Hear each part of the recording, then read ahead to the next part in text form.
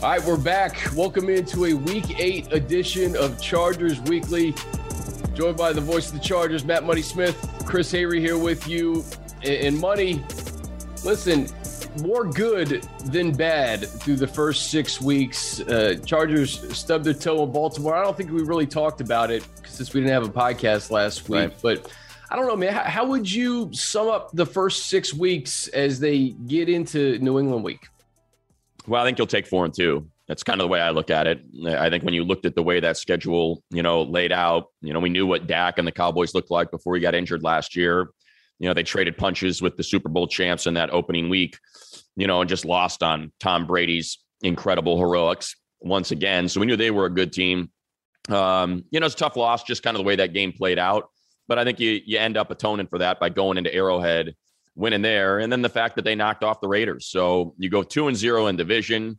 You're 4-2 overall. Yeah, there's a little bit of a bad taste because of how poorly they played in Baltimore. And you just hope that one doesn't come back to bite them, because I would expect, I think Baltimore is, I'm still not quite sure, but I think Baltimore is going to be there in the end. So, just kind of thinking back to 2018 and how a tiebreaker completely changed the trajectory of their path to the Super Bowl. You hope that doesn't come into play. I keep going back to that 3-week stretch where you go to Arrowhead, you win, you beat the Raiders on Monday night, and then on a short week, you beat the Browns, who I think if they get healthy, they're going to be there in the end. Especially with Chubb and Hunt. So to get those 3 wins, and I don't know, man, we're so close to it. Maybe we should have saw it coming a little bit, right? You had a short week, you score 47 points against the Browns. You got to turn around, play 10 a.m. A 10 a.m. game, I guess, on the West Coast, going west to east.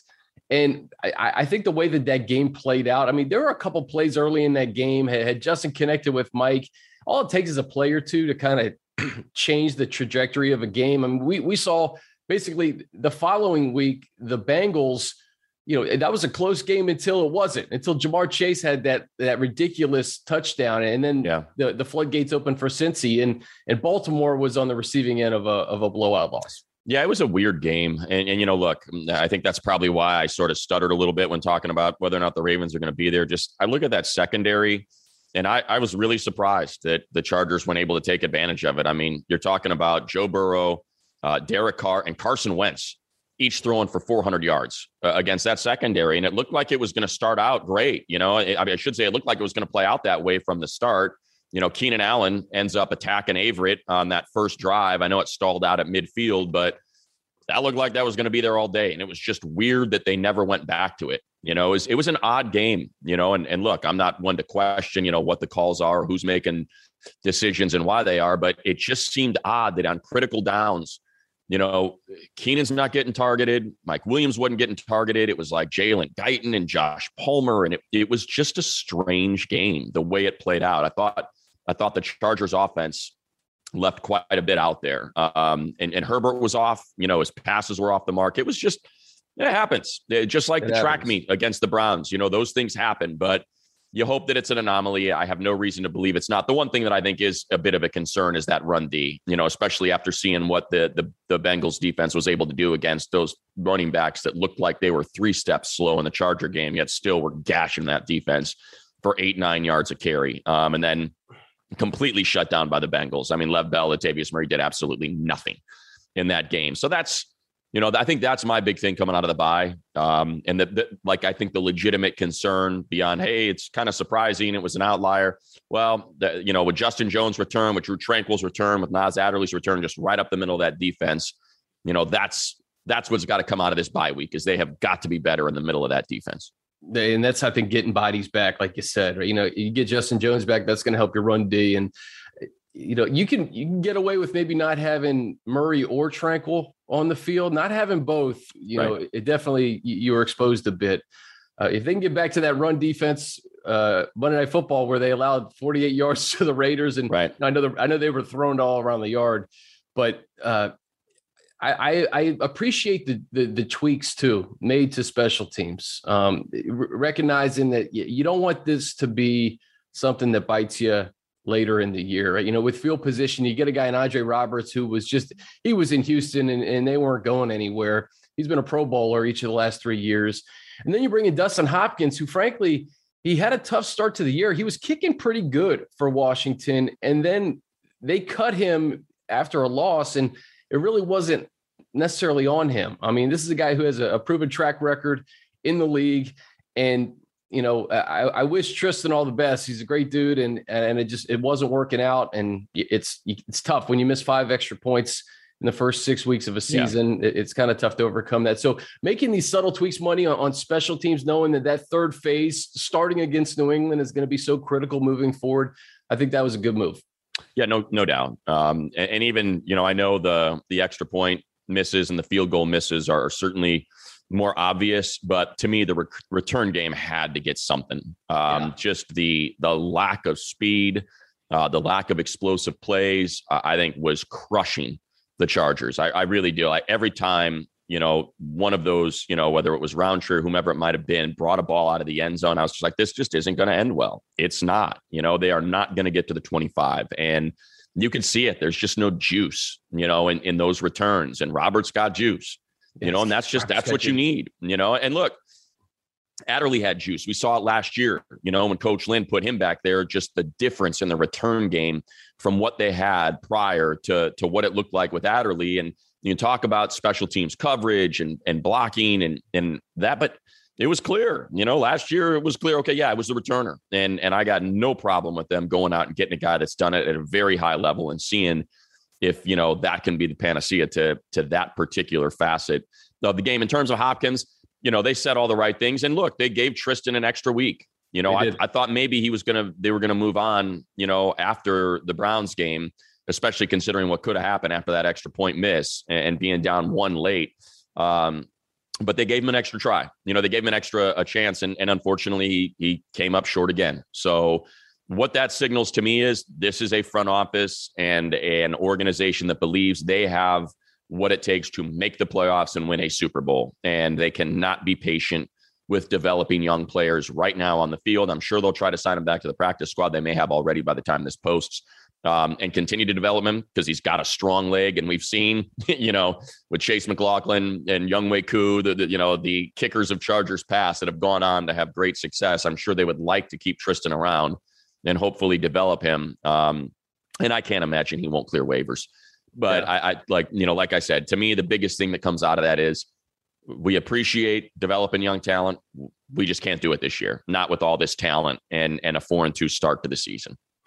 He hadn't lost you a game yet, and you didn't want that to happen coming out of the bye. So I agree. I think it's important to get a veteran kicker in here, and Hopkins could hit the ground running. I think he's almost 92% on extra points. That's a good start. And then, from 45 in, he's pretty good. So I'm looking forward to seeing that special teams get in action against a New England Patriots team, Money. And you called it last year. This is a team I think that should have the full attention of the Chargers. I think they're an ascending team right now. I know it was the New York Jets, and I know their 3 wins have come against really bad teams, but they could have easily beat Dallas. They could have easily beat Tampa. The quarterback's playing better, and they got their running game going. I think Bolden and Harris combined 192 total yards. So, that running game you mentioned, they're going to be tested against Harris and company come Sunday. Harris has been good. And, I'm hoping we're going to see what we saw against the Chiefs. And that is an aggressive, because look, Harris has had some fumble problems. I'm trying to get a look at it now. Yeah, he's lost 2 fumbles already. So, get after it. Get after that ball. Ball security has been an issue, but he's been running effectively. 4.5 yards per carry. He's got nearly 500 rushing yards. He's got a long of 35. And that's what they're going to do. They're going to run Harris, and you know how Bill Belichick and Josh McDaniels like to do this. They exploit weakness. I mean, like every team does that, but they do it better than almost everybody else. They find weakness and they exploit weakness. And we saw that last year. And I'll be honest, man, I'm hoping that I think they found something in the punt game. They just did. And, I've never seen anything like it. And I think it flustered the coaches. I think it flustered Ty. And man, it was ugly. And I'm hoping that isn't, because it's, Matt Overton's there now, so you got a different long snapper, but I'm hoping that doesn't show up again, because I feel like, Ty's come a little bit close to getting a couple of those blocked. And that's why the Patriots won the Texans game. Now granted, the Texans did a lot to, put themselves in harm's way with that ridiculous play that made absolutely no sense. But that, they should have 2 losses instead of 3. I should say they should have 2 wins instead of 3, were it not for that blocked punt. That was the difference in that game against Houston. So, that's stopping Damian Harris, and Mac Jones has been really good. He's been the best rookie quarterback, and he just takes what you give him. And that means I think we're going to see, because of the way that Brandon Staley's, elected to play defense this year, he's going to have a lot of completions. There's going to be a lot of underneath stuff. It's going to look a lot like the Chiefs game, where they're going to, force you to complete 5 and 6 yard passes and have 12 and 14 play drives, and hopefully bow up in the red zone when the field shrinks. And now those aren't available to you, and you have no answers, and you trade touchdowns for field goals if you're the Chargers. So I think it's going to be a tough game. I do. I think this is going to be a competitive game against a worthy and stout opponent that has some talent in some of the weakness spots of the Chargers right now. Staley was asked if he was going to remind players what happened last year, and he simply just said, "Man, I wasn't here. I wasn't here. It's a new team. It's a new year. If those guys want to get some motivation from it, then, go for it. But this is a different operation." And I'm interested to see how this team responds coming off a bad loss with a week of preparation against a team that is going to be really prepared. Buddy, I want to get your thoughts on this. I was just kind of looking at the schedule and put some notes down this week. Brandon Staley, 6 of the 7 coaches that he's shared the field with have either won a Super Bowl or have been to a Super Bowl. I mean, for a first-year head coach, though, I think that's pretty cool for him to know that he's got to match wits against guys who have won Lombardis. Yeah. I mean, I was just going through, I'm like, okay, Rivera went to a Super Bowl. McCarthy won a Super Bowl. We know Andy Reid. We know, Gruden, obviously. Belichick's up next, Harbaugh. Right. So the fact that, your first year head coach and you're matching wits with some of the best minds in the game, it's got to be a great kind of kickstart to your career, knowing that you can do it. Yeah, no doubt. And look, I think we have discovered in the short time we've known him that he does not lack confidence. He routinely and regularly says, and I'll continue to plug it, watch all in. It's awesome what the Chargers digital team led by Jason has done there, but you just see it, and it's a consistent message. I don't care about the Patriots. I don't care about, and it's an awesome stat, right? 6 to 7, but I don't care about the other team. I care about the Chargers. You care about the Chargers. If we do what our plan is and we execute it, we will win games. And it's a great message, because you can get distracted knowing, all right, what's Belichick going to take away? Is he going to take away the tight ends? Is he going to double Keenan because he saw, the struggles and trying to get on the same page as Palmer and Guyton last week? Like, what's he going to do? Because it's going to be something. And what he did last year was, we had, if I remember right, on the majority of snaps, between 6 and 7 guys at the line of scrimmage, every single snap. And Justin, I think he was his rookie year. It was, whatever, his 10th start. And it was just hard for him to get comfortable, when of those 7 and sometimes even 8 guys, they're only rushing 3 and 5 are dropping back. Then they're rushing 5 and 3 are dropping back. It's tough. And I think we saw a little bit of it in the Baltimore game, where they just said, you know what, we're not even messing with Slater and Filer. We're overloading the other side of the line, and we're just going to bring extra pressure, and the slot corner is going to blitz from the other side, and you're going to have to figure it out. And unfortunately, they just could never quite get that rhythm against Baltimore, because they just chose to attack Sko and Norton and with extra bodies. And that was kind of their game plan, and they stuck with it the whole game, and it was effective the whole game. Yeah, you're right. It's about the Chargers, right? Yeah. Whatever Bill Belichick throws at you, have a plan B, have a plan C, have a plan D, because it's going to be a long day. I go back to Hunter Henry. He'll be back in LA for the first time after 5 seasons with the Chargers. I think he's playing well. Touchdown in each of the last 4 weeks. Yeah. But then I look at Jared Cook's numbers and Donald Parham's numbers. Those guys have more than made up for Hunter's absence. And, I'm very happy for Hunter and his success. But I look at, what Cook has been able to do in critical spots, namely the Vegas game. He was just, he was awesome in that game. Parham, when he touches the football, he doesn't touch it much, but when he does, something good happens. Yeah. So, we talk so much about Keenan and Mike and Austin, but the Chargers tight ends Jared had the only touchdown of the game in Baltimore. That combination, then you could add Steven Anderson, what he's been able to do, almost as like a fullback and blocking. That trio has been pretty good for the Chargers, kind of an underrated unit on the offense. Yeah, we asked Coach before the Baltimore game in our interview. We said, we spent all of training camp kicking around who the third receiver was going to be. Is it T. Billy? Is it Guyton? Is it the rookie Josh Palmer? And turns out we should have asked who the second tight end was going to be, because that's kind of been the third wide receiver. It's Parham, or it's, like you said, Steven Anderson. And I think that's sort of something that's developed for Joe Lombardi and for Coach Staley, is as opposed to it being that third receiver, they're running a lot of two tight ends, a lot of 12, or even a lot of 22 at times when you have both Justin and Austin out there, or Gabe.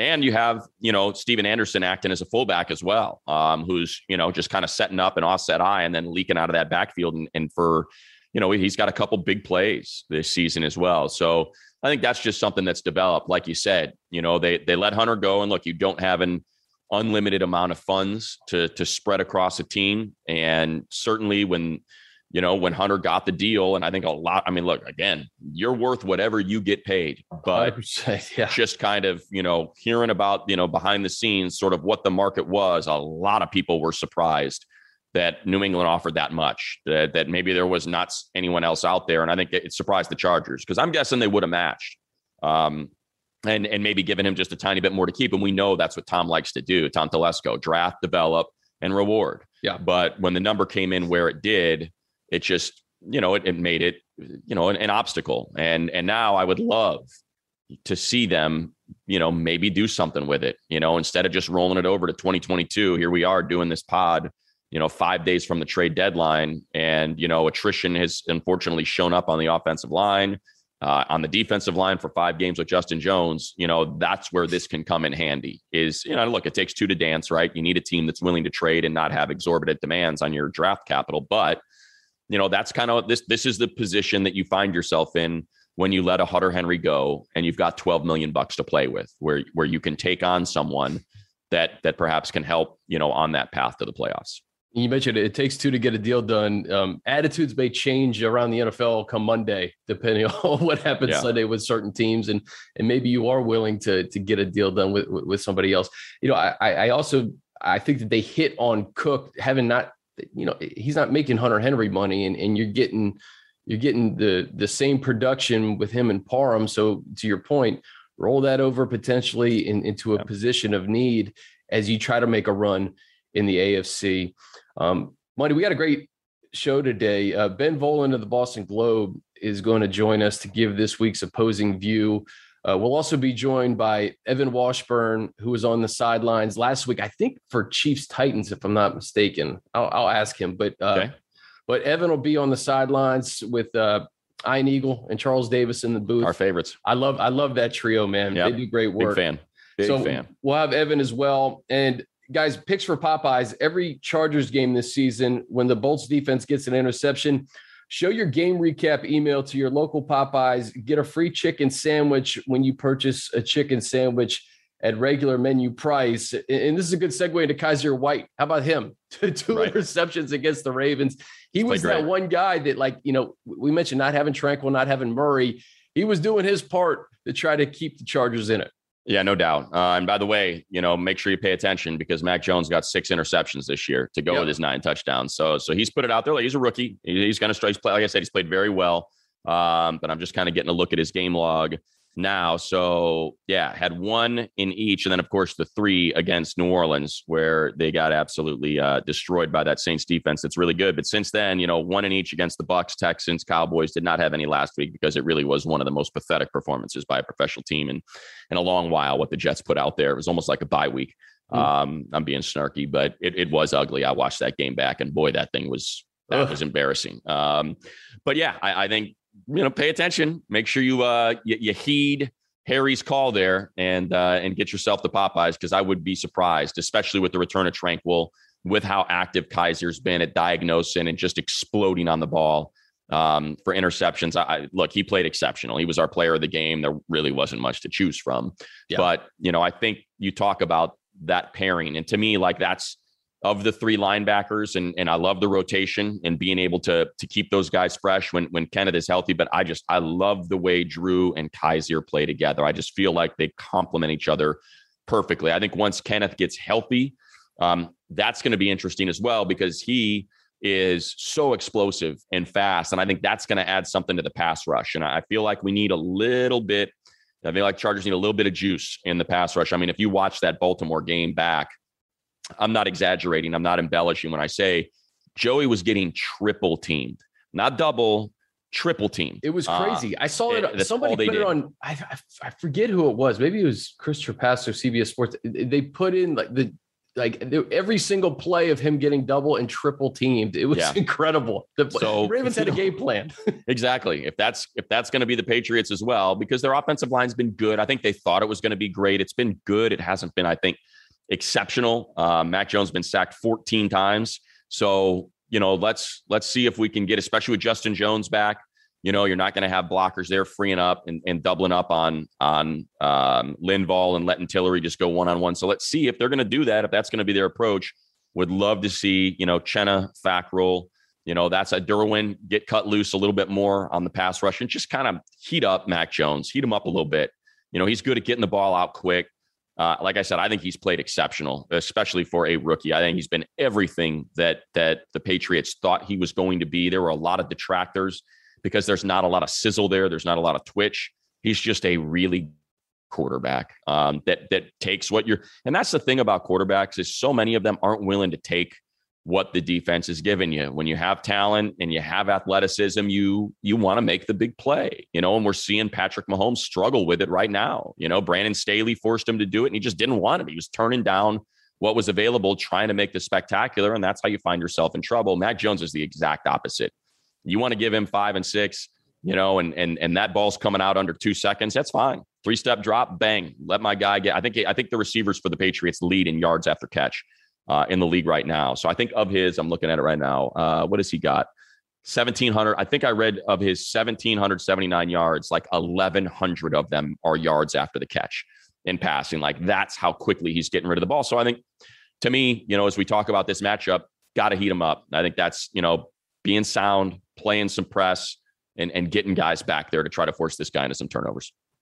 Kind of makes me laugh a little bit, this whole draft evaluation process where, 49ers fans were upset that Mac Jones may have been the pick over Trey Lance. And, based on how their team's constructed right now, Mac Jones would be looking pretty good in a 49ers uniform, right? Look, I get it, man. I totally understand going through, as someone who covers it and has covered it for, I think this was my 11th year covering the draft. I totally see it. It's like that. Look, there's been a bit of a, this could be a pendulum swing, right? When Justin Herbert was drafted, when Josh Allen was drafted, it's not always about traits.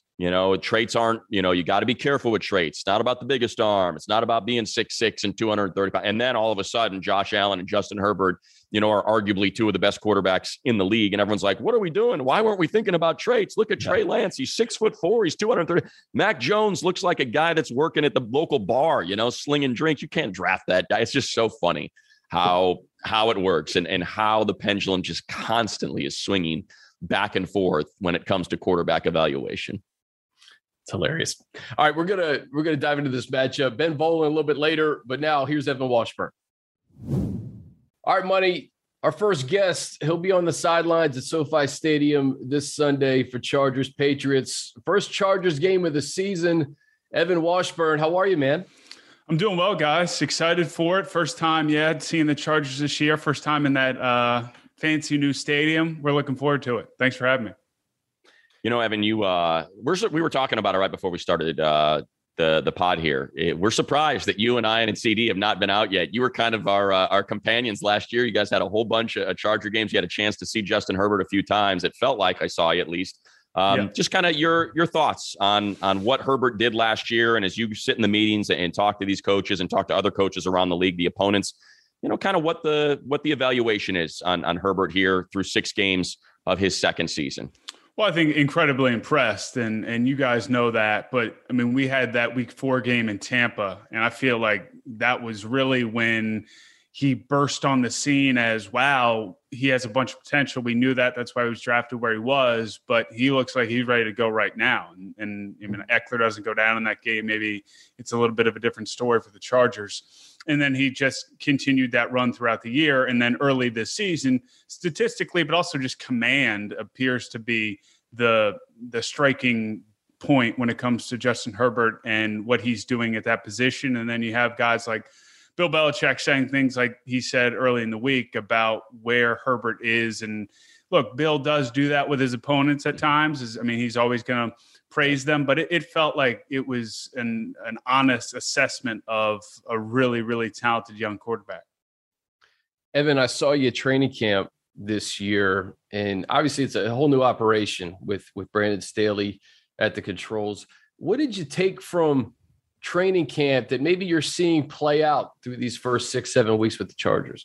So I'd never met Brandon at all and didn't know much about him. And we spent probably 15 minutes talking off camera. And in that short window of time, it was clear how dialed in to the details he is. And that seems to permeate through their approach to building this program and how they've started this year and the way that he goes about his business. And I think that was my biggest takeaway. But he also seems to have some humanity to him. There's an authenticity that I think is so important for coaches to have, to be able to connect with what ends up being 23 to 35-year-olds. And mostly it's guys in their 20s. And he seems to have that. And there's as you guys well know, and now some of the press conferences are becoming must watch just because of how open he is while also doing the thing you need to do as a coach, keeping things close to the vest. So all that came through in again, a short conversation there at training camp. And I can't wait to catch up with him again here in a few days. Would love to know, Evan. We just, we're coming off the bye, but the prior game was Baltimore, and man, it was ugly. Just got away from them from the jump. The Ravens absolutely dominated, but kind of going into that game is Chris and I were talking, obviously it did not play out how we thought it was going to. It seemed like their secondary has been real leaky all year.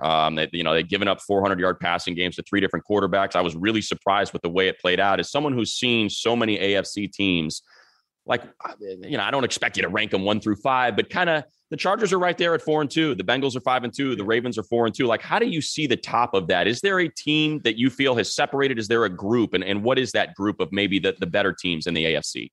Matt, I don't think anybody's separated themselves. And that's what makes this year so exciting. I mean, you could make the argument, same thing on the NFC side, but specific to your question, I think Buffalo, if you had to pick a team that's atop the AFC, I'd have them there. But right in that group or right a tier below, if we want to play that game, would be Baltimore. What Cincy did now puts him in that conversation. And absolutely, LA is there. And the Las Vegas Raiders, despite all they're going through, have gone through some moments in games where you're like, is this team really in that conversation, has proven to be based off of their record. And look, I've seen a lot of Kansas City the last 4 weeks, and last week was the first time where it was maybe something really is going on here, but I'm not ready to give up on them because I've just seen too many times how they're able to utilize all that ability to make a run. Yeah, just diving a little bit deeper into the AFC West, Evan, like you said, you saw Chiefs Titans. That wasn't the Chiefs team that we're accustomed to seeing over the last several years. The Raiders, they've won 5 games. Do you sense that there could be a shift in power in the AFC West, or the Chiefs just playing really sloppy right now and things could be correctable? Although I say that knowing that the defense has just had its issues every single week. Yeah, Chris, look, the math is going to start to work against you. So whether that means shift in power and who's the most talented team, I don't know. But we are in week 8. Look, it's 17 weeks. So that kind of does some things with where we normally would make determinations and start to forecast playoff picture. But each week, Kansas City's putting themselves in a deeper hole to have to dig out of. And they just haven't shown the consistency on either side of the ball to be able to dig themselves out. Now, again, I'm not ready to put them to the side and say this isn't their year, but specific to the AFC West, I think they're in a tough spot to try and regain the lead in that division and win that division because, as you mentioned, there seems to be systemic problems on the defensive side of the ball.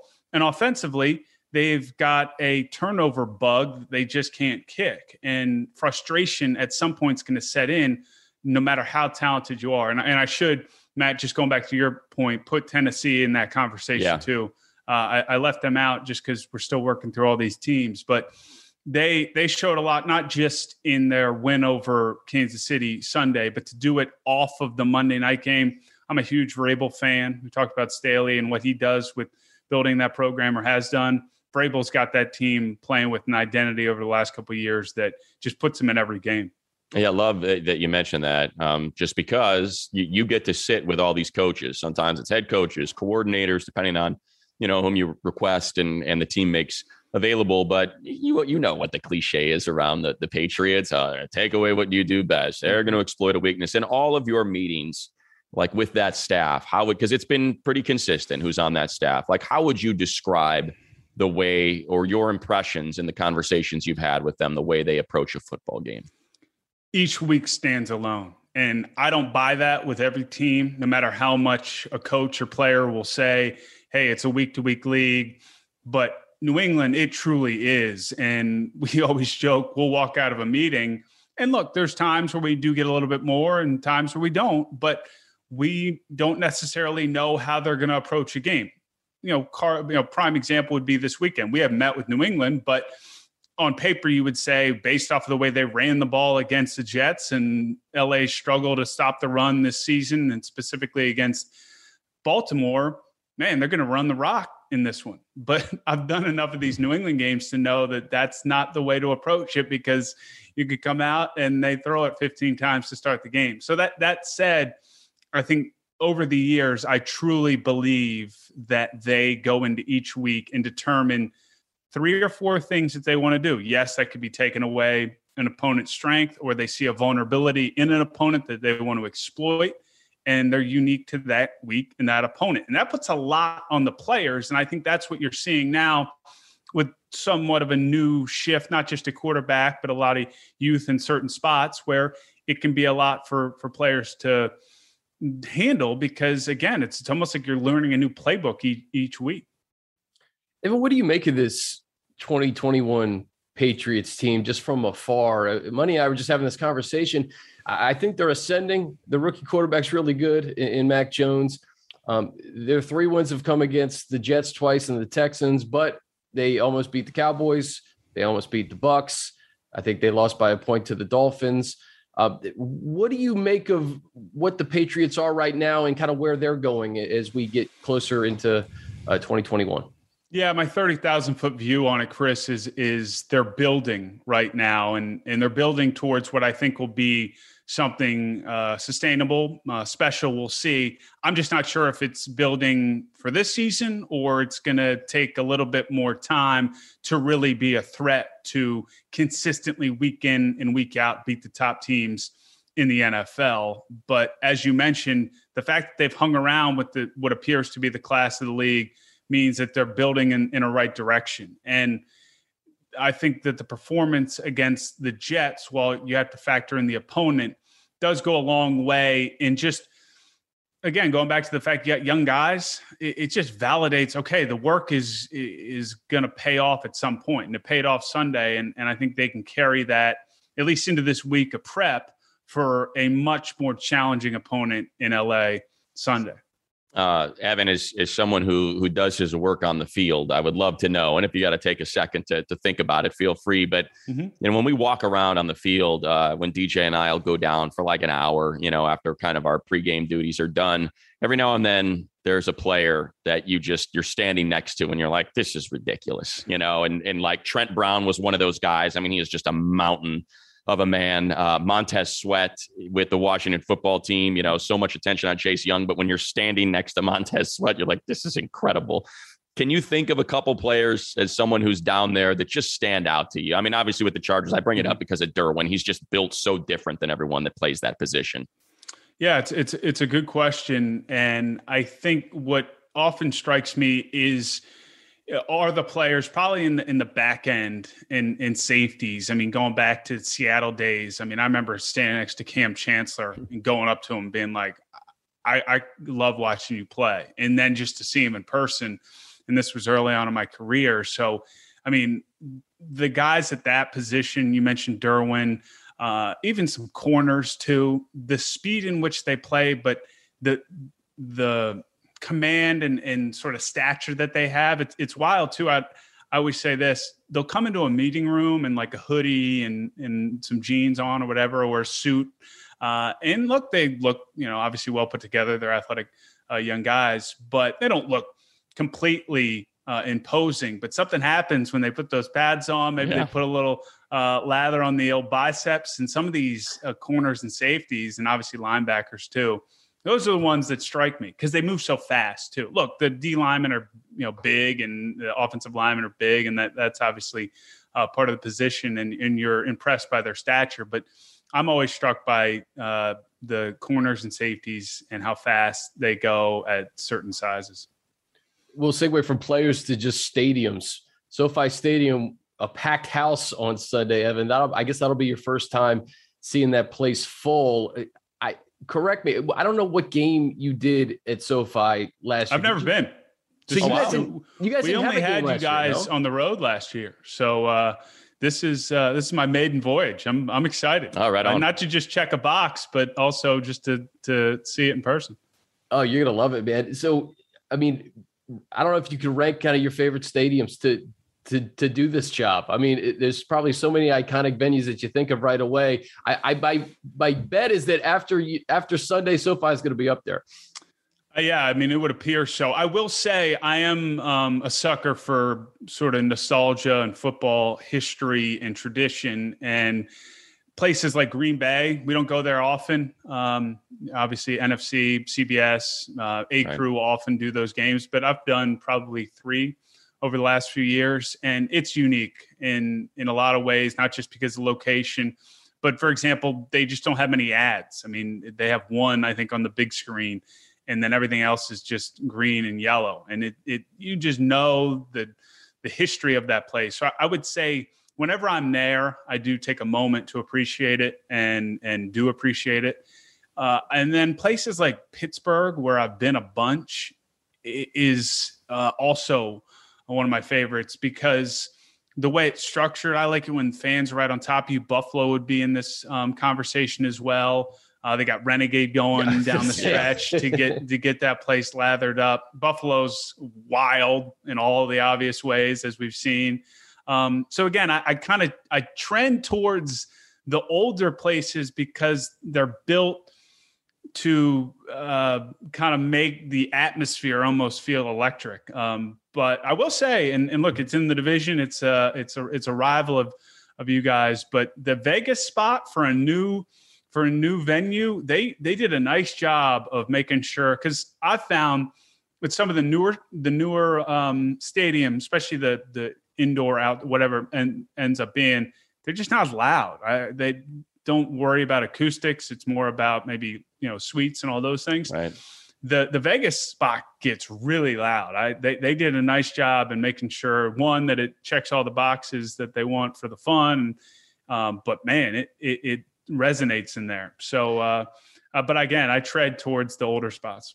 Just last thing from me real quick, Evan, as you have now done a game in Vegas, it's different than any other city you go. Like, what did you end up doing on Saturday night before the game? Did you go out? Did you stay in? Like, where'd you stay? I would love to know. Yeah, we stay at a hotel that's connected to one of the big casinos, but it's one of the few hotels, because I've been to Vegas a bunch for work, mostly during basketball season, and it's unavoidable. Like, you want to go to the gym, you're walking through a casino. So the place we stay doesn't have that, which kind of keeps you in check, which is nice. I like that. I'm not a big gambler, but I like to have fun. I like to go to good restaurants. So I would say Saturday was just keeping it low key, but Friday, yeah, you can. I mean, the nice part is that whether you're staying at a casino to do a game or you're connected to one like we are, you honestly take the elevator to the casino level.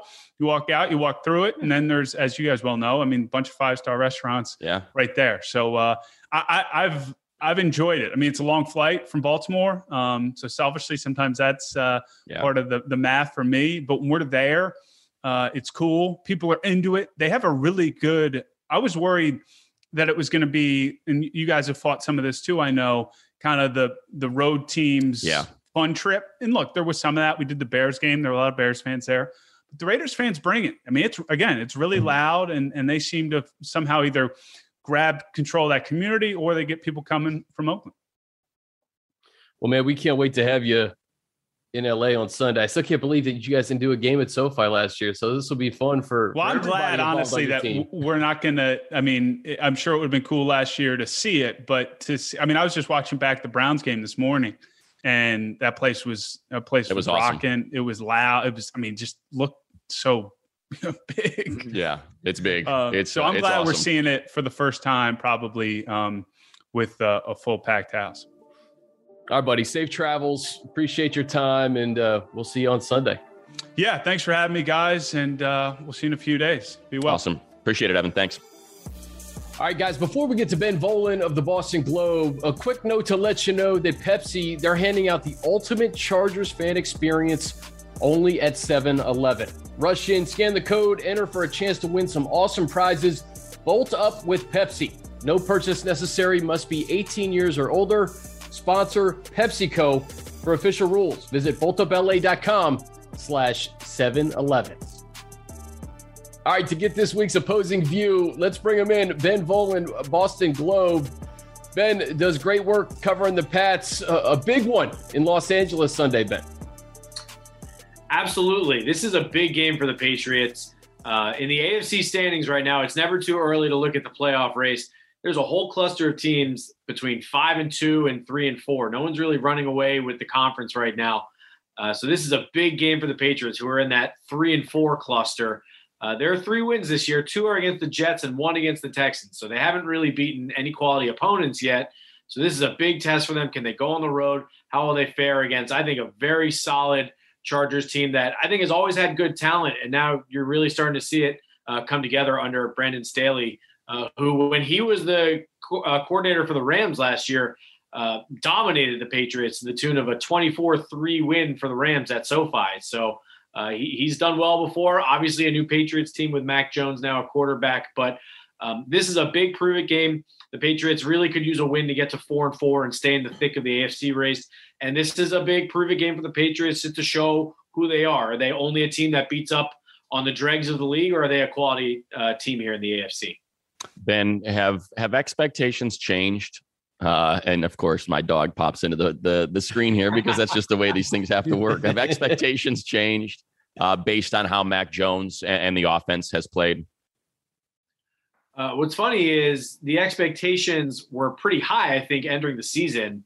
I picked them to be 11-6. You know, wow. I mean, a lot of people around, maybe we're just big Patriots honks, but I think a lot of us expected them to bounce back. My thinking was they went 7-9 last year with not a very good roster, and now they've, I think, upgraded a lot of different areas on the roster in free agency, spent a ton of money on both sides of the ball, got all new weapons, new tight ends, Hunter Henry, as you guys know very well, Jonnu Smith, Nelson Aguilar, Kendrick Bourne, beefed up the defense, Matthew Judon as well. And with the you'd think it's an upgrade at quarterback to Mac Jones as well. And the schedule, I don't think, is quite as difficult. So I think a lot of people around here and even nationally were optimistic that this would be a 10-win team and a playoff contender. And they might get there. I mean, they're not out of it by any stretch, but it's been definitely a slower start for them. They started 0-4 at home before finally beating the Jets last week. A week 1 loss to the Dolphins that's just looking worse and worse. Yeah. A bad loss to the Saints as well. So a really slow start. But the hallmark of Bill Belichick teams usually is that they build throughout the season. Again, that's why I think this is such an important game against the Chargers coming up, because it's a good chance for the Patriots to prove that last week against the Jets wasn't just beating up on a bad team, that the Patriots are starting to find their legs and are building into something good here. Mac has shown good improvement. I think he's clearly been the best of the rookie quarterbacks so far, because I think he has the best surroundings, the best teammates, the best coaching. So the hope is that the longer the season goes, Mac just feels more comfortable. The offense opens up more. we'll see. It's a big test this Sunday against the Chargers. Ben, let's keep it on Mac. He seems to be ascending. You go toe for toe with Tom Brady and Dak Prescott at home, albeit losses. He's looked good the last few weeks specifically. Are Patriots fans and, Patriots coaches, are they comfortable with where he is and kind of where he's going at this point? It definitely seems like it from the coaching staff, and the fans have been happy with Mac Jones as well. What's been funny about the Patriots so far is you went into the season thinking, okay, rookie quarterback, but they've got a veteran line, all these new veteran pieces around him. You just need the rookie not to mess it up. And, other players kind of lift him. Whereas throughout the first quarter of the season, it's been the guys around Mac Jones, running backs. They 4 fumbles from their running back so far, including 2 in the red zone and lots of penalties. And the offensive line was a revolving door for a while, and the defense had some issues as well. And Mac Jones has been, I don't think he's been great, but he's been steady, and he's shown some really good toughness. He pops right back up every time he gets hit. He bounces back from interceptions well. Against the Cowboys, he threw a pick 6, came right back on the next play and threw a 75-yard touchdown right at Trevon Diggs, the guy who had got him on the previous play. So I think he's good for a rookie. He's not a Pro Bowl caliber player yet, but he's showing that he can develop into that. And maybe he had a very quick development in training camp. He started off training camp, I think, significantly behind Cam Newton and picked it up really quickly. So maybe he can do that during the regular season. Maybe it's a little bit of a slow start. He finds his legs, but then once it clicks, this team can take off. So again, I keep coming back to this big test this Sunday against the Chargers. Ben, I know the team doesn't want to look back. They're always looking forward, but would love to do it here. And just thinking back to the last 2 times these teams played, one in the divisional round of the playoffs when at the coin toss, the Patriots won and elected to receive. And both DJ and I, as we were calling the game, looked at each other and went, uh-oh, they got something figured out here. That never happens. And then the last year in the 45-0 game, clearly, and the special teams had not been good going into that game, but clearly they found something, and they were just coming hard after every punt. They felt like they could exploit that facet of the game, and man, did they. Going into this game, do you have a feel of what maybe they see or how this game might look if it is to go the Patriots' way? They have to play clean football. And it's funny, you mentioned the special teams last year. I forgot about all those special teams plays. And I didn't mention this year, the Patriots had 2 punts blocked in their first 6 games. And prior to this year, they hadn't had one blocked since 2015. So this has not been the Patriots we're used to seeing. And that just adds to, like I said, the sloppiness and just kind of giving the games away. So for the Patriots, hopefully this is the second straight game they have their offensive line combination. They got Trent Brown back from the Raiders, and they had him penciled in at right tackle. He lasted 7 snaps before hurting his calf muscle in week 1 against Miami. We haven't seen him since. And so it's just kind of been a cascade effect. Then they had COVID hit 2 of their guys. So finally last week, they got their 5 guys in the positions that they ideally want them to. Had a great game on offense. Mac Jones was barely touched. So they've got to play a clean game, not many penalties. The offensive line has to hold up well. Mac Jones can't let the other team touch the football. He keeps talking about this, that the defense has been getting their hands on the football too much. He's been lucky. He's had a lot of dropped interceptions. I think he has 6 on the year, 6 interceptions, and he could have easily had double that. So he needs to, be very careful with the football. The Patriots are not a team that can overcome too many mistakes. When they play perfectly and clean football, they can definitely beat any team. But when they commit a couple turnovers, when they're not executing and finishing red zone drives with touchdowns, that's when they run into trouble. So I think the Chargers are an excellent team. They're coming off a bye. Brandon Staley's going to have them ready to go. Justin Herbert is a fantastic quarterback. I think their plan on offense is going to be much better than what they had last year. So the Patriots are definitely going to get everything that the Chargers can bring them. And it's going to be a difficult challenge for the Patriots, I think, to just play a clean game on Sunday. Ben, I'm glad you mentioned the Rams-Patriots game too, because that was like a 4-day span, right? Where the Chargers played the Pats on Sunday, then they played the Rams on Thursday Night Football. I realize that it's 2 different teams, but what did Brandon Staley do defensively in that game that gave the Patriots so much trouble? If I recall, it was really about the Rams' speed on defense. And the Patriots, I think their roster last year, it was kind of a reset year for them. They didn't spend any money in free agency. They didn't have a whole lot of talent, and they definitely didn't have a whole lot of speed on offense, especially once Edelman went down. So I think they just stacked the line against Cam Newton. They dared him to throw deep. I don't think the Patriots passing game was executing too cleanly last year at that time. And the Rams, just their speed, they just overwhelmed the Patriots on offense. And the Patriots were a run-based offense then too. And I don't think they could get anything going against a Rams defense that finished the year number one in many categories. So that was an excellent defense. I think the Chargers present many of the same problems. Joey Bosa, wherever he lines up, is going to be a big problem.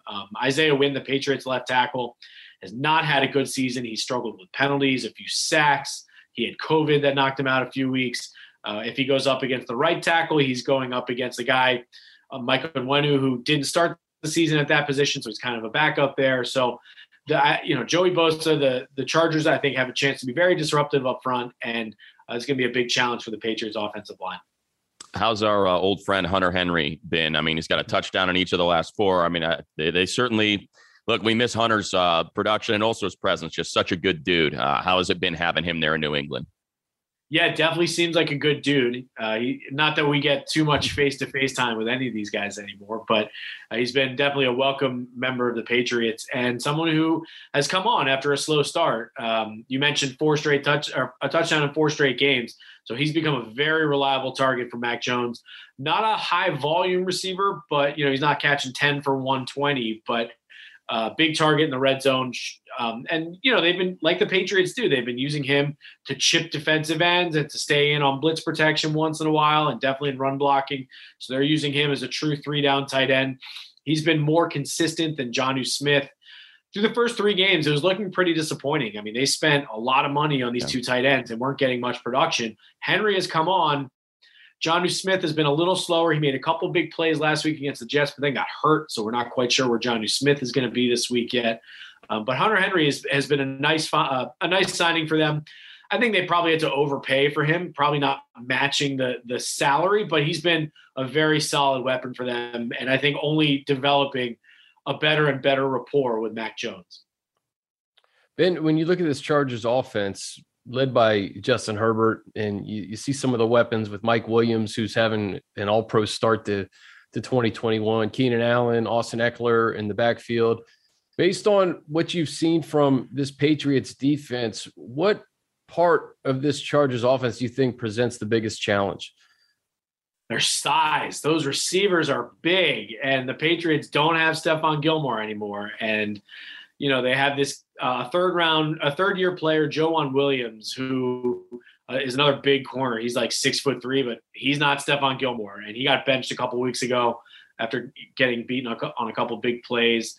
The Patriots, they just put their slot corner, Jonathan Jones, on IR. I don't know how much run he frankly would have gotten in a game like this against all these big receivers, but J.C. Jackson, Jalen Mills, they're solid cornerbacks. J.C. Jackson is a very good corner, but they don't have size, and they've been beaten on some jump balls this year. And so just the size and the physicality of the guys on the outside, I just see Herbert testing that over and over, especially once they get down to the red zone. It's going to be tough for the Patriots. I don't know if they match up with man or if they go to more zone concepts. We don't know what Devin McCourty, what his status is going to be. He left last week with an injury. He's like the quarterback of the defense, playing free safety back there. So I just think the size and the physicality of the Chargers receivers, and of course having a quarterback in Herbert who can put the ball anywhere he wants, I think that's going to be a big challenge for the Patriots.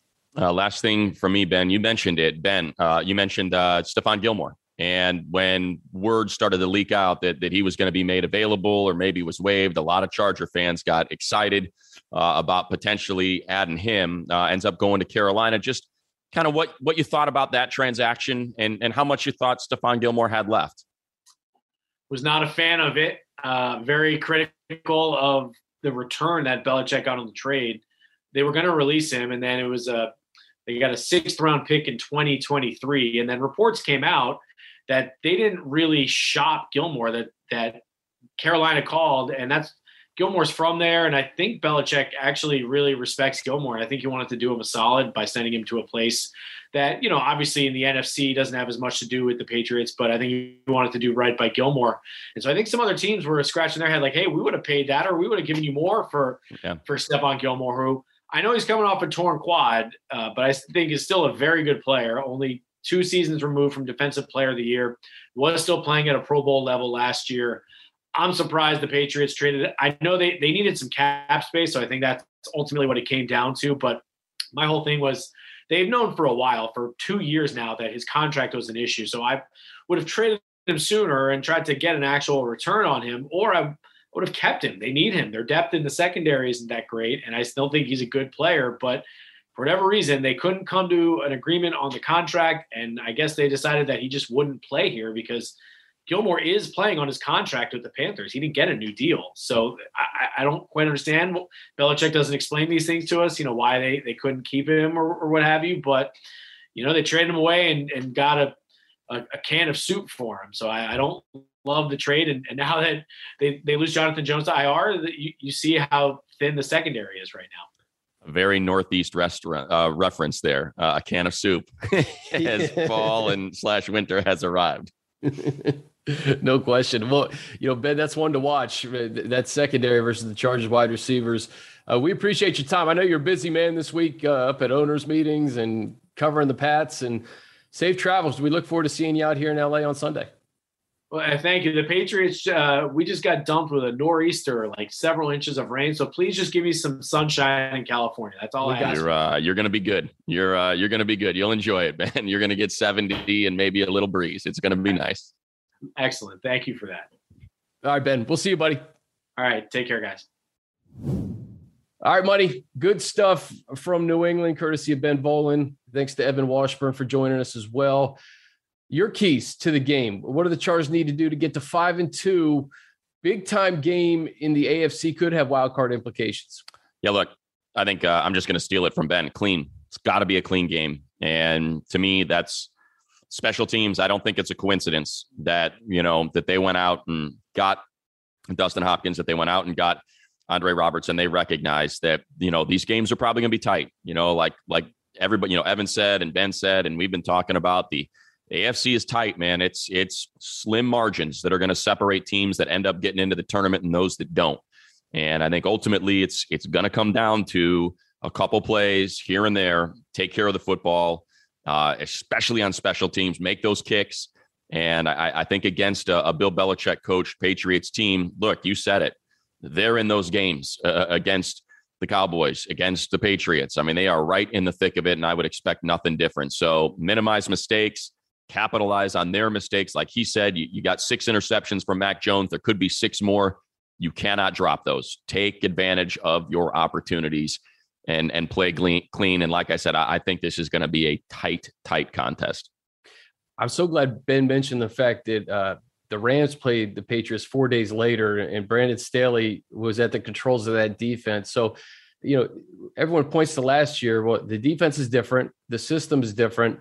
The Rams have some pretty good personnel. They had some really good personnel last year too, with John Johnson back there to go with Ramsey and Donald. But you wonder if Staley, has at least some recent familiarity with game planning against the Patriots and what that could look like Sunday. Yeah, look, I think the other key too, Chris, is just health. The fact that they're going to get Justin Jones. Like I said, we said it at the top. I'll just bookend it with the same thing. Middle of that defense is back. Nas Adderley's been to some degree unheralded. He had a little bit of a rough start, but he really started to come on, specifically in run fills and trying to help shore up that run defense. He was huge in a couple games in that facet. Drew Tranquill has been fantastic, particularly in run fills. His timing and his vision and his anticipation is just exceptional. So having those 3 guys in the middle of the football field, I think is going to go a long way for this team, not only here this Sunday against the Patriots, but when we hit the road against the Eagles. And look, this is a nasty start to the season in terms of opponents. This is kind of a spot where you got to make some money. Ben said it, really hard to stomach that loss to the Dolphins to start the season. If you're the Patriots and, he's projecting them to go 11-6, 10-7 in that range, that's a tough one. Cannot afford any of the losses at Baltimore, losses to the Cowboys, one of the top teams in the NFC. Okay. especially, the Cowboys as tight as it was, the last second 50, whatever, 6-yard field goal. But these are games you got to win. It's a home game against a rebuilding Patriots team. It's an away game against a struggling Philadelphia team. Just that 2-week snapshot. Gotta have these games. Yeah, you don't want to look back at a game and say, man, if only we won this one, because that was all of last year, right? Yes, it was. That was all of last year. You can stomach being 4-2, losing to the Cowboys and Ravens, who are combined 10-3. Games like you said, Sunday, games against Philly the following week, you got to get them. You got to stack these wins. So I'm excited for it. It was nice to have a week off. Good to be back. Money, that's going to do it for us. Big thanks to Ben. Big thanks to Evan. We appreciate you guys listening wherever you listen. YouTube, full episodes on video, as well as the Chargers app. Have a great weekend. Enjoy the game on Sunday. For Money, I'm Chris. We'll see you next time.